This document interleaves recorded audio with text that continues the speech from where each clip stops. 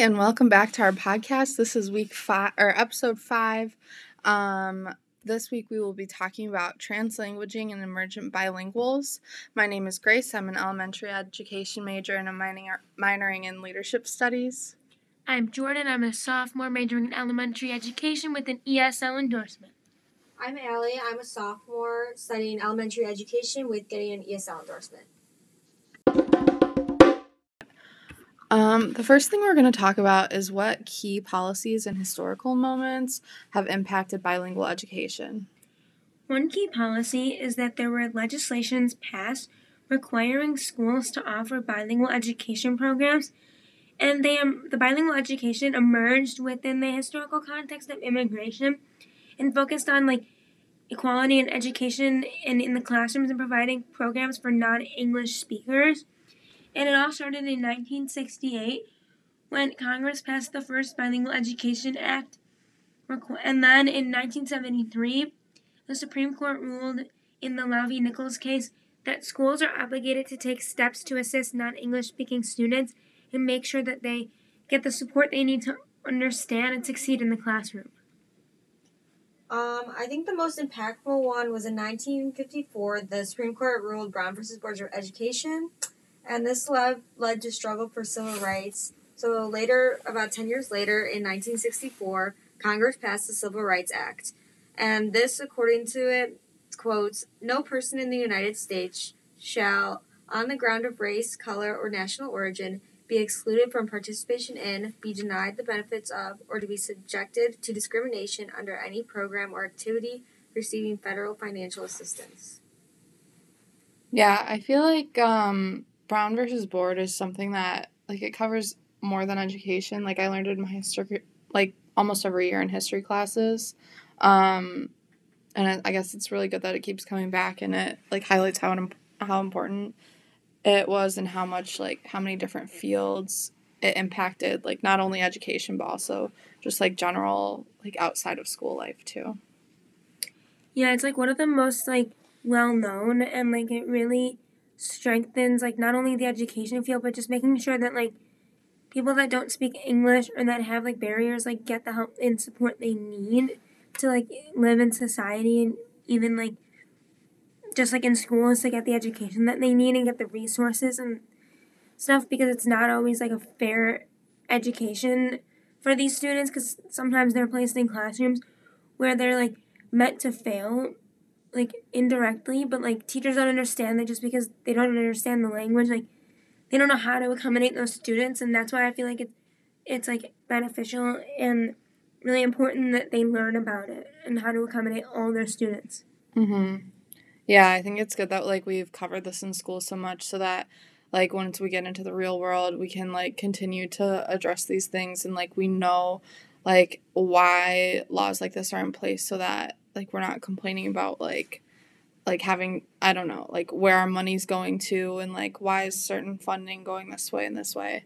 I thought one of the important acts that they covered in this article was the Bilingual Education Act, that we kind of already talked about what it's about, but I think it's good that it points out how it gives assistance to local agencies to carry out new imaginative programs and kind of give them the freedom to do what they feel is best for that community. So the law act kind of covers all of its bases by saying giving the agencies the freedom to do what they think is best.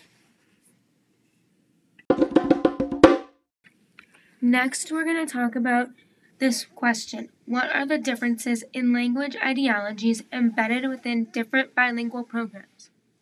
The differences are the language used in instruction, meaning that some classrooms only speak English or only do for a certain percentage of the day, while others may speak a different language.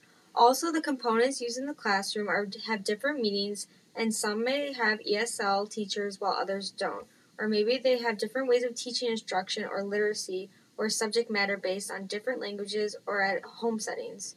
Also, the duration of each one is different, and the amount of time it takes to estimately become proficient.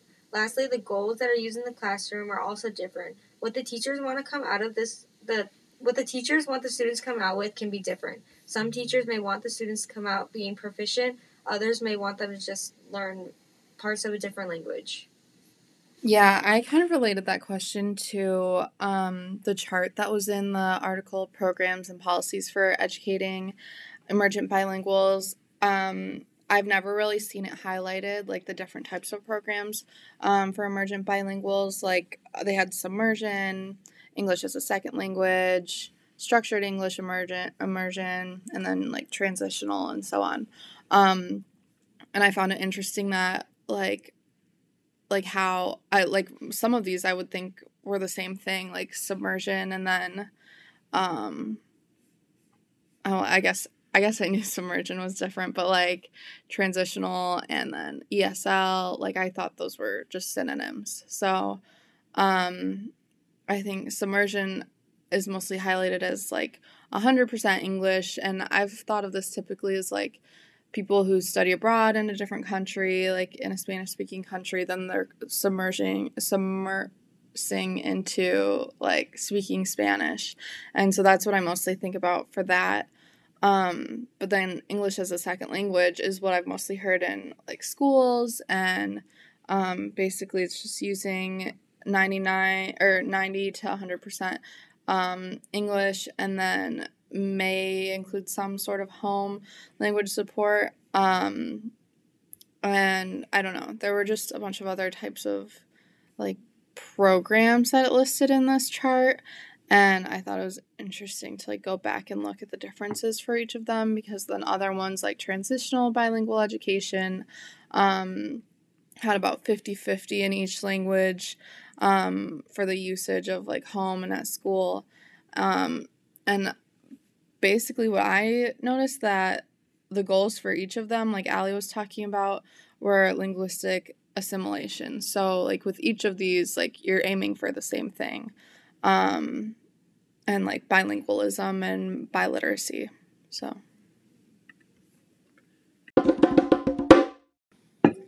How have English only laws impacted bilingual education and the programs offered to students across the country? For this one, I said that English only laws have made it more difficult for students who are bilingual to like blend the two languages that they're supposed to be learning together, especially young students. When a student is using their home language at school, it can be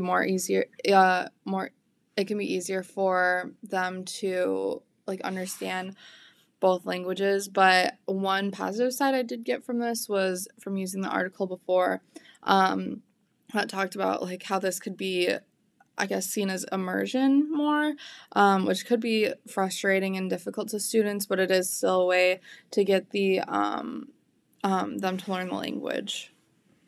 Yeah, like some schools like don't even offer these programs, which makes it especially harder for students. And like in a way, they do offer the programs. It's like a submersion program where they just like put them straight in the English classroom and they make them like only speak English, and it's just like hard for these students because they sink in a way, and like they don't know what the teacher is saying. It's like if I went to Mexico and was put in a classroom there, like I would have zero knowledge or understanding of what the teacher was saying, and I'd be very confused.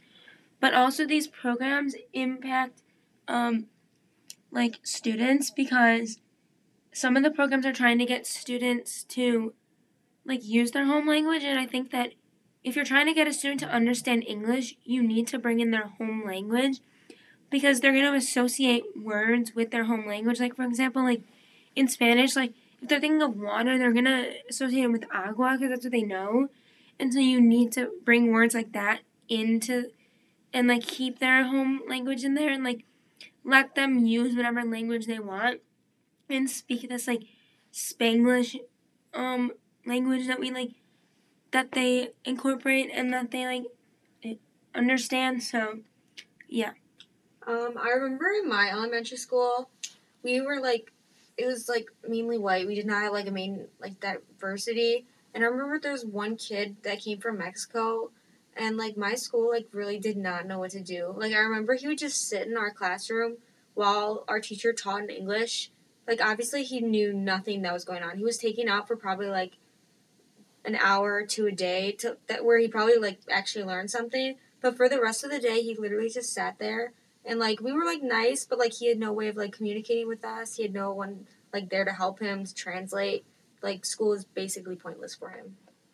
Yeah, I think situations like that, I guess, are kind of confusing because if you have a population that's like mostly just, born and raised there and they only speak English, then I guess like there's not really as much of a point to hire another person in your school.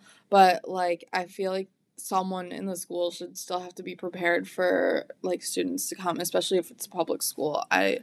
Um, I'd say like in my elementary school, I don't think I saw problems like that in high school, but definitely in elementary school, like there would be students that like would just sit in the back of the classroom and they would exactly like what you said, like they'd get pulled out for maybe an hour.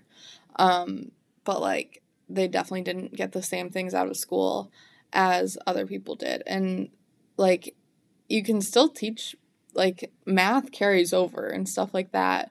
And but like it's still hard for them to learn if it's in another language, even if it's something that's not related to like English or Spanish or something like that. I feel like even if you go to a school that is predominantly white and that does have majority English speakers, like you still need to get educated and like understand how to accommodate these students, because you might have a situation like Allie said where the student comes from Mexico. Like you never know, but like even though it's not common, it should still be something that you should be taught and that we should understand, because it can be a big issue for these students. Like they're not going to learn the same materials as us because they're just going to sit there and look at everybody and wonder like what they're saying because they're not going to understand it. So I just feel like you need to like be educated on it and like talk about the what ifs, like the and stuff, just so teachers are aware that like it could happen, but it might not. If you guys were in this situation, how do you think that you would handle having a student who didn't speak English in a classroom that primarily did? How would you incorporate this without taking away from like the other students? I feel like for me, I would like talk to the other like teachers at my school or like the administrative side of it and like see what they have that can help me and like see if they have any resources or they know anyone, or and also like if they know anybody that speaks Spanish that can like, or whatever language the student speaks, can like help me out and like give me the translation, because I don't want to like give the student a worksheet that like says the wrong translation on it. Like that would just be embarrassing on my part and stuff. And like also like I feel like if this ever came up in my school, like I would have my teachers like, or even like if I go work in a school that's predominantly white, I would just mention to the principal that maybe we should talk about this and figure it out beforehand, so that all the teachers like understand it and they don't have to get in a situation where they leave the student in the back of the classroom. They can actually like incorporate them into the activities and like make them feel welcomed in the classroom, because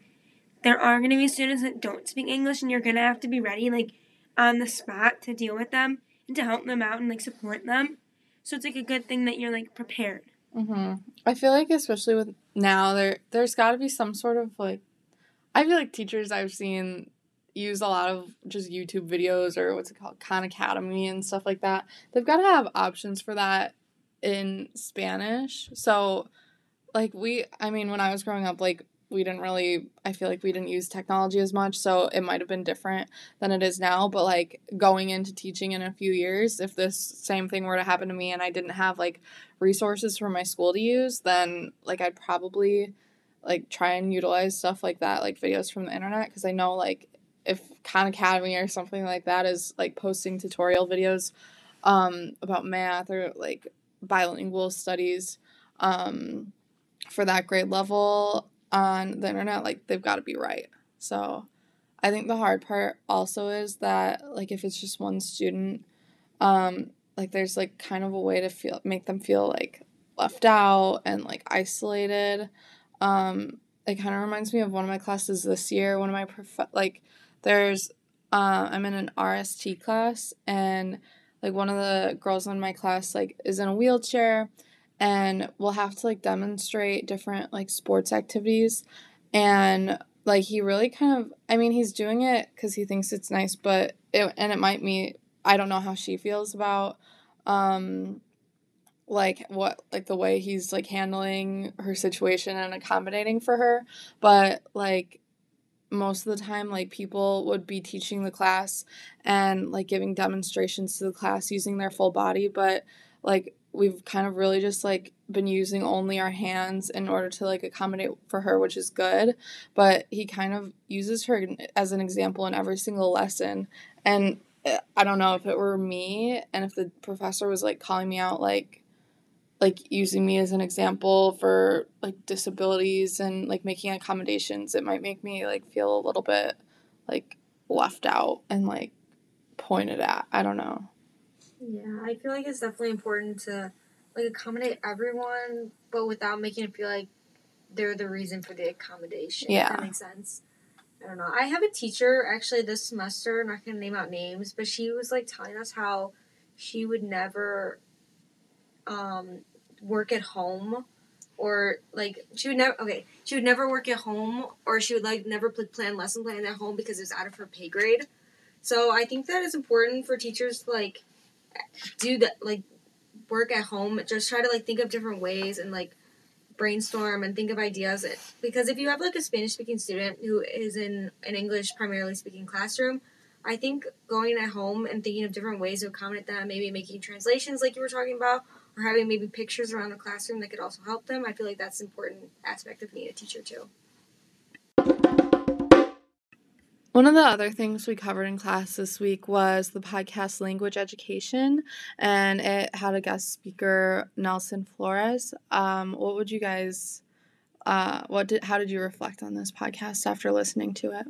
So I said that bilingual and ESL programs are basically aimed at taking away like the student's home language and making them like only speak, write, and understand English. Like educators are basically like stripping them of their culture and saying that bilingual education is associated to race and racism, because students who typically need to go into these programs are students of color or immigrants.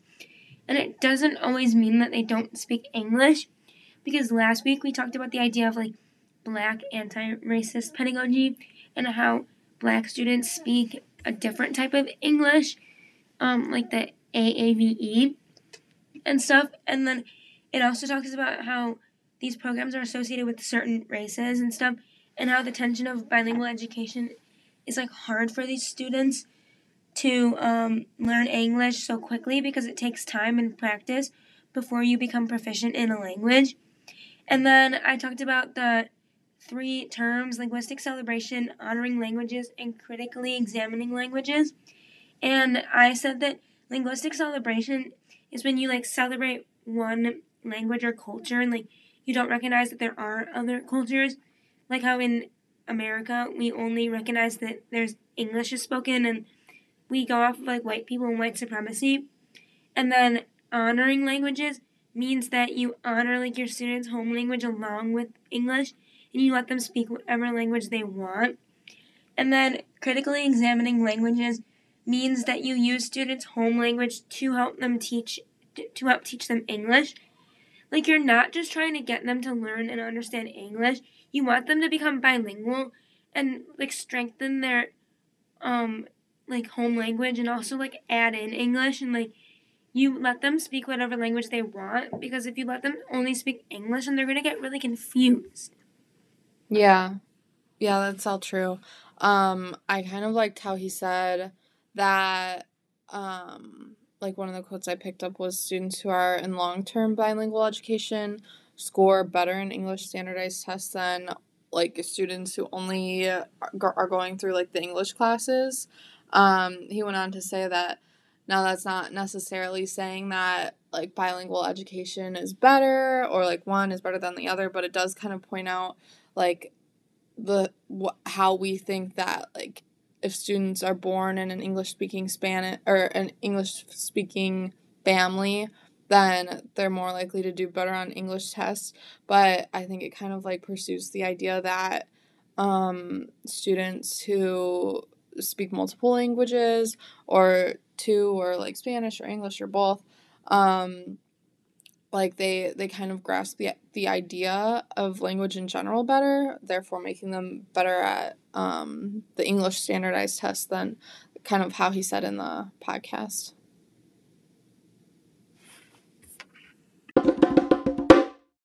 Something else that I thought was important that Nelson Flores said in the podcast as a guest was about bilingual students or bilingual education just in households in general being fluid, like they bounce from one to the other, like we talked about a few weeks ago with Spanglish. I think he also pointed out how in schools it's important to have an understanding for when students should use Spanish or English, but he kind of made that sound like a bad thing in a way, if that makes sense. Like he wanted to make it known that like we shouldn't like make it as hard of like a change between Spanish and English.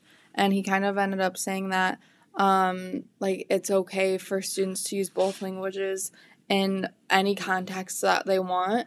And this was something different than like the other articles I've read for this class. Like it talks about code. We've talked about code switching in this class and stuff like that, and how like we have to teach our students to like know when the right context is to use like their language of choice. And I think it was just something very different than what he said. And he said like you can teach them to do that, and it's always like something good for them to know in real life, but like also just like let them speak how they want to speak and when they want to speak it.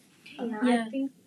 I think it is important for them to speak how they want to speak, and it gives them a little more freedom and not really controlling about, like, oh, you have to speak this here and have to speak this here. I think if they, like, mix it a little, that can make, like, even, like, the classroom, like, more diverse, because some, like, schools, like, are like, oh, speak English at home, or not, speak Spanish at home, English in the classroom, and I feel like that's kind of not right, because then they can't have, like, the diversity and speak the language that they want and, like, share their culture with every other student. But I think, like, as they grow up, they can kind of, like, see like when is the right time to use it and not just like randomly bursts of like different languages that doesn't like make sense. Yeah, I feel like when you're younger, you need to, like, teachers need to let their students speak whatever language they want. Because if, like, you're telling a 5-year-old, like, speak English here, like, they're not going to understand you. They're not going to get it. Like, but, like, as they get older, like Allie said, like, they can try and, like, they can understand when it's right to speak English and when it's not right to speak English and speak their home language. And I just feel like at a young age, you need to teach your students that, like, it's okay to speak English and Spanish, like, whenever you want or whatever language they speak. And so I feel like giving them that strict rule is going to make them a little bit more, like, overwhelmed and, like, nervous and scared because they're not going to understand, like, what to do. Like, they're going to think, like, oh, I have to speak this random language in school, and when I go home, I can be comfortable with whatever I want. And it's, like, hard and confusing. Yeah, I think that especially at like a younger age, kids might get like confused on like what language is like which. So if you tell them to speak English, they might be confused because they're so used to speaking a different language. It's kind of like you need an adjustment for them. Mhm.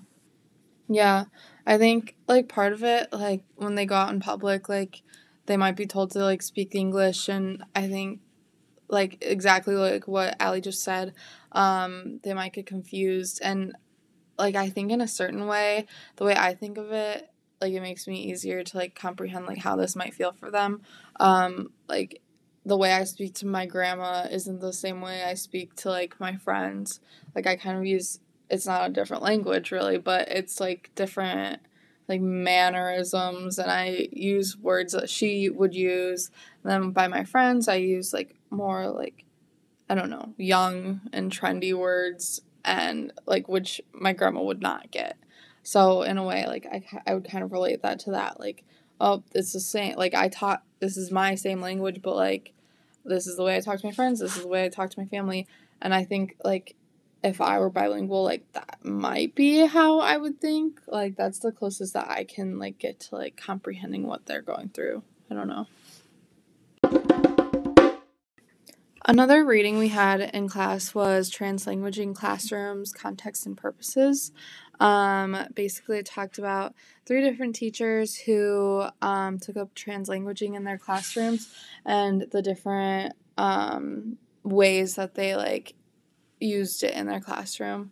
We'll start by talking about Carla's classroom and what she did to make her students comfortable with translanguaging.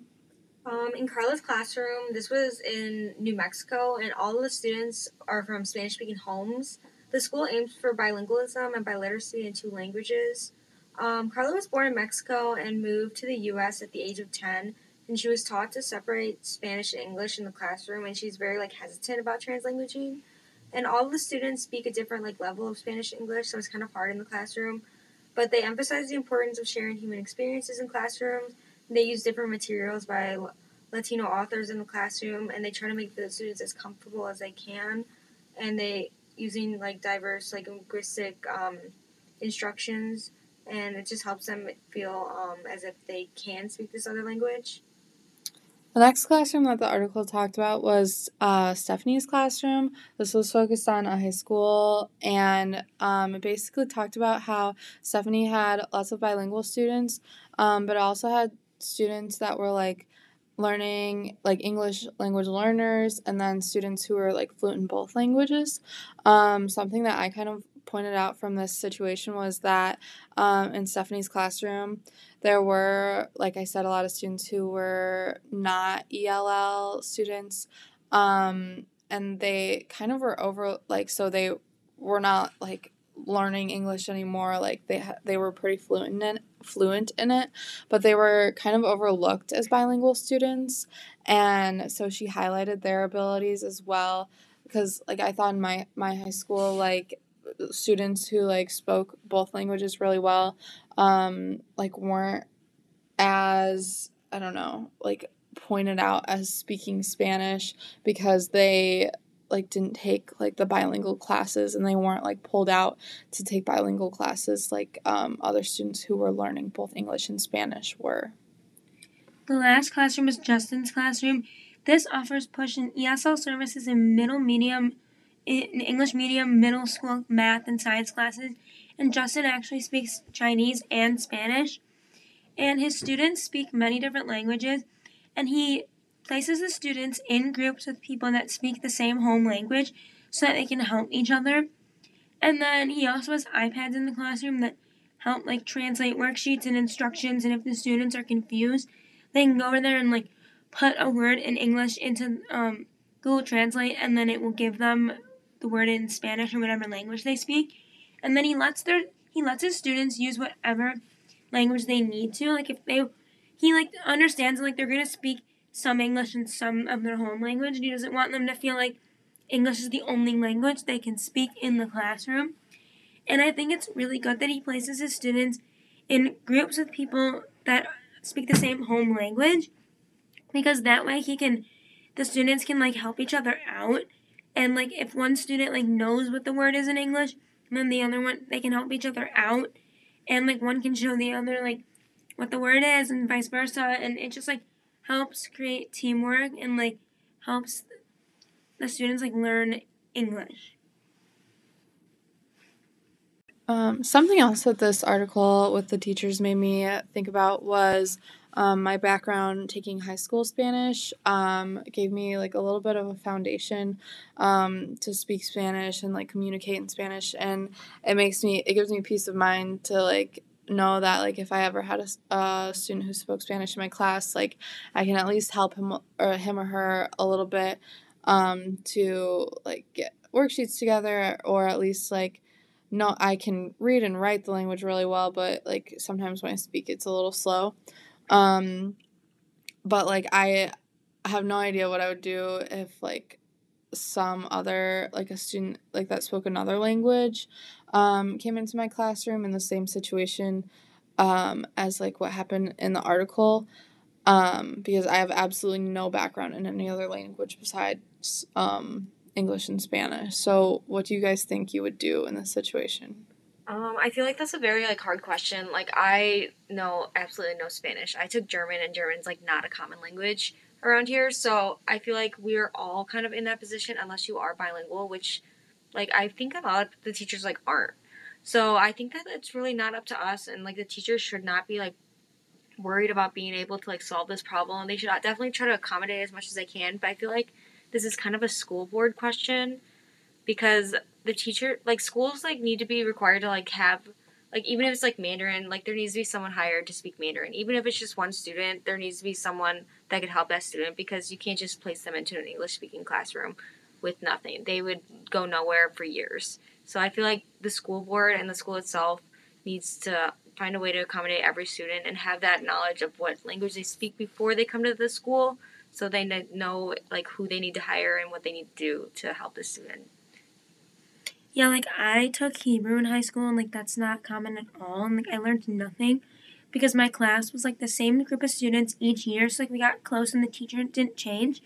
So it was like I knew the kids in the class and I felt more comfortable, and we kind of just like made a joke out of it and like didn't really learn anything. So like if I had to like, and I went to Israel one like winter, and like I tried to listen to the people on the plane like speaking Hebrew, and like I literally got like one word from what they were saying, and it just made me think like, oh my god, if I was in like a classroom here and like they spoke only Hebrew, like I still wouldn't even know what they were saying. Like I couldn't put the context together. So I think it's like important if like Allie just said, like the school board needs to like take charge and like help everybody, because it's like it's not just like a teacher's decision and like their responsibility. Like yes, they're the ones teaching it, but the school board needs to like help. So yeah. Well, thank you for watching or listening to our podcast, and I will see you next episode.